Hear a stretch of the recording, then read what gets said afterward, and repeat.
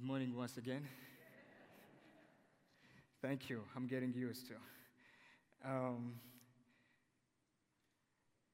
I'm very blessed to be again here this morning, and it's just a privilege to be with you and to share the Word of God. Pastor Hemi introduced a theme, a series titled Sign Me Up, where we'll be learning about different ways that we can serve. And last week, she talked about presence. And then today I'm talking about prayer. And then we still have to hear how we can serve through gift, service, and witness. The scripture that we've read this morning is pretty much a familiar story that we know. The story of Jesus in the Garden of Gethsemane, where he told his disciples, stay awake and pray. Looking at the context of the story, we can understand that it was at night, and they were probably feeling sleepy, and he needed them to pray with him. If you want to transpose it in our context today, and that's what I want you to remember about the sermon this morning is,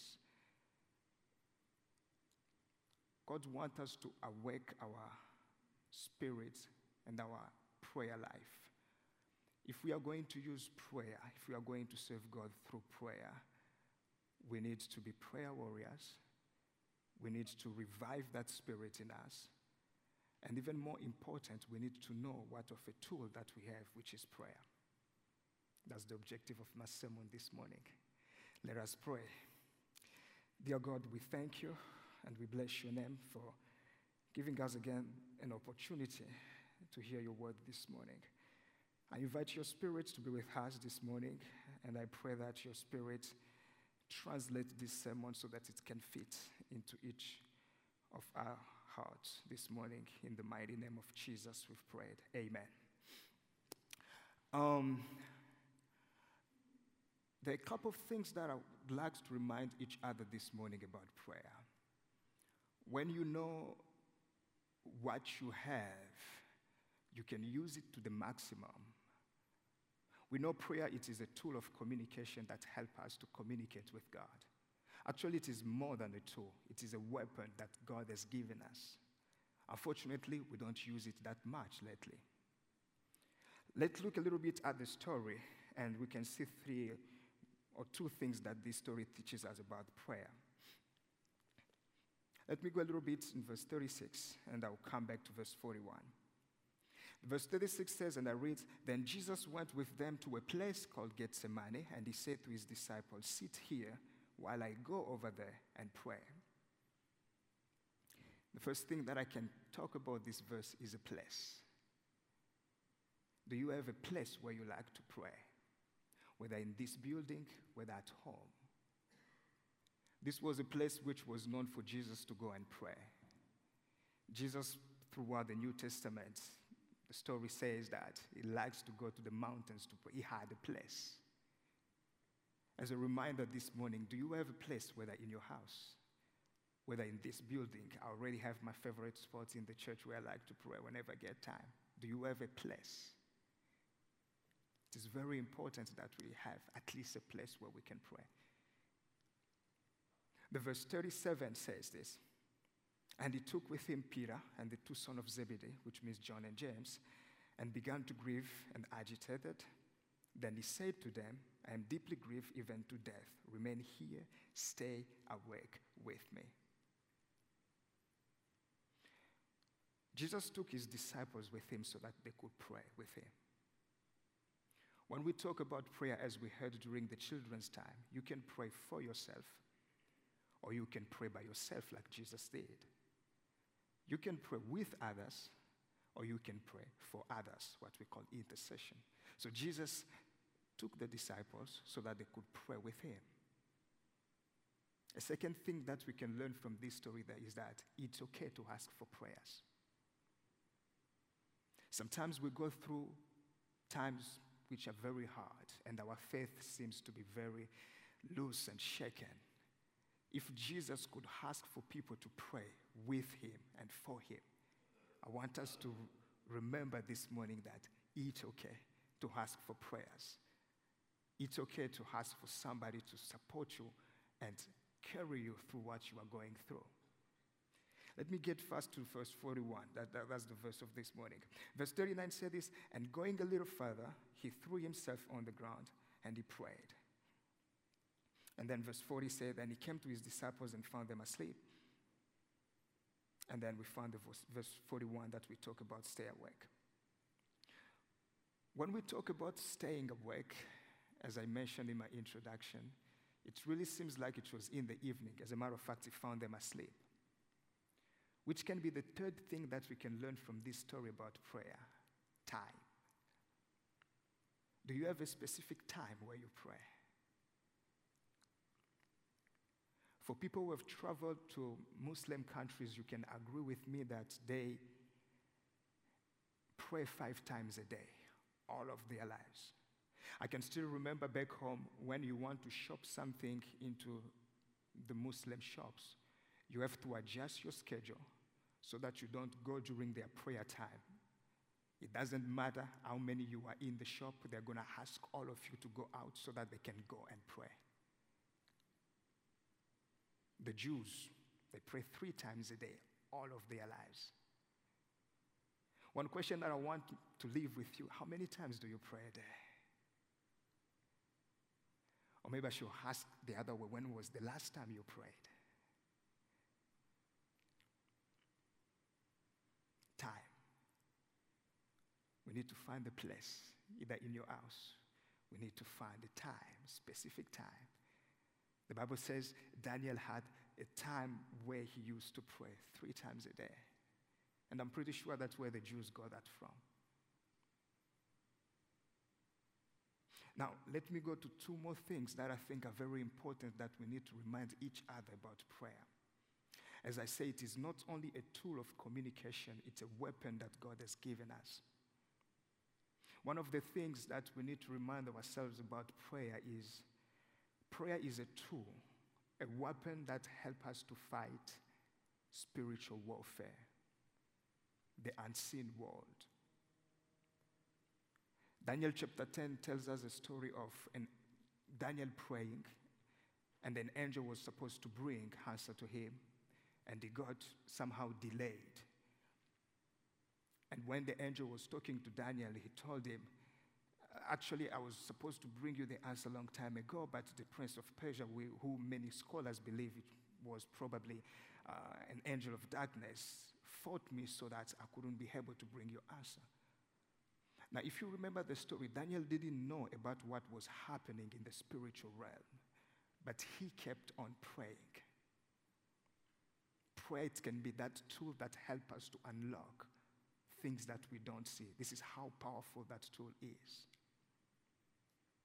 Let me tell a short story. I started working 2 weeks ago, not because I wanted, simply because my visa got delayed. And I remember at the end of April and May, I applied for my visa, and I decided to pray over my visa because I was like, I've done my part, let God also take his part. Because I was still at school, so I took my Friday off and said, I'll be fasting on Friday just to pray for the visa. I remember one of the 2 first Fridays, I had an audible dream. An audible dream, it is a dream where you don't see faces, but you hear voices, but you can tell who is speaking. In that dream, one of the staff at school told me this: if you do not get your visa by the end of June, you will have to wait until January 2022. When I woke up, it was clear in my mind that there was a serious contention over this process. I had to do something. To even reinforce this, I have a close friend of mine who is just one of the people who, when they dream, it will come to pass. Gave me a phone call and he said, I had a dream a few months ago, because he was also a student, an international student. He was like, we went and applied for the visa and we got denied. Now, the interesting thing is he applied before me and he got denied eventually.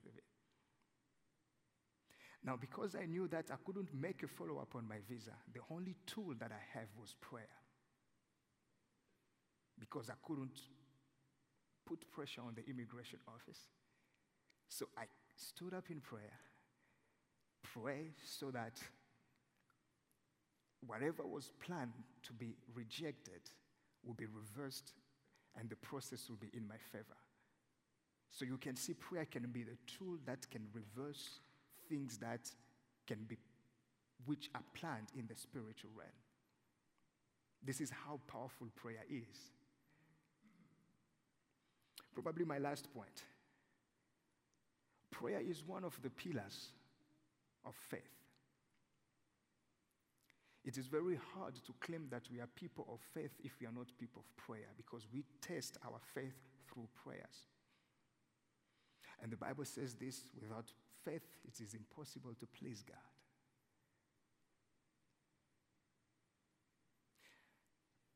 I like to tell stories. Let me end with this story.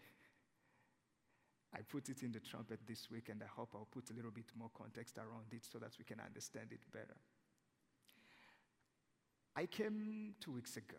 I can say 2 weeks, yeah. And I started driving on Friday. My Friday drive was good. And I slept in Illinois. And on Saturday, I was like, good, I'll make it to Nebraska. 3 hours driving, my car broke down. The speed was not exceeding 40. I managed to pull to the nearest rest area that I could find. And I called my insurance company for road assistance. What I didn't know about road assistance with the insurance company that I had was they only cover for towing the car, not for any service to the car. So the guy who was driving me dropped me at the mechanic, which was very hard to find because it was a Saturday. And it was like, this is where my responsibility had. So they took my car into the shop, and the mechanician said, you know what, I'm not going to touch it unless we do a diagnosis for the car. I was like, okay, go ahead. And he did the diagnosis, which was very expensive. And I look at the result, and I asked, how much is this going to cost me? He told me. I was like, there is no way I can afford this right now. I asked him for my keys, and I was like, I can pay for the diagnosis. I won't be able to pay to fix this thing. Because he was actually saying, now you have to leave the car. I'm full for Saturday. We might do it at Sunday. And I was like, I can't spend another night here. So as he was handing me the keys, he asked me, where are you heading to? I said, I need to be in Nebraska by 5 p.m. And it was around, I think, 1 p.m. He looked at me in a very sarcastic way and he said, good luck.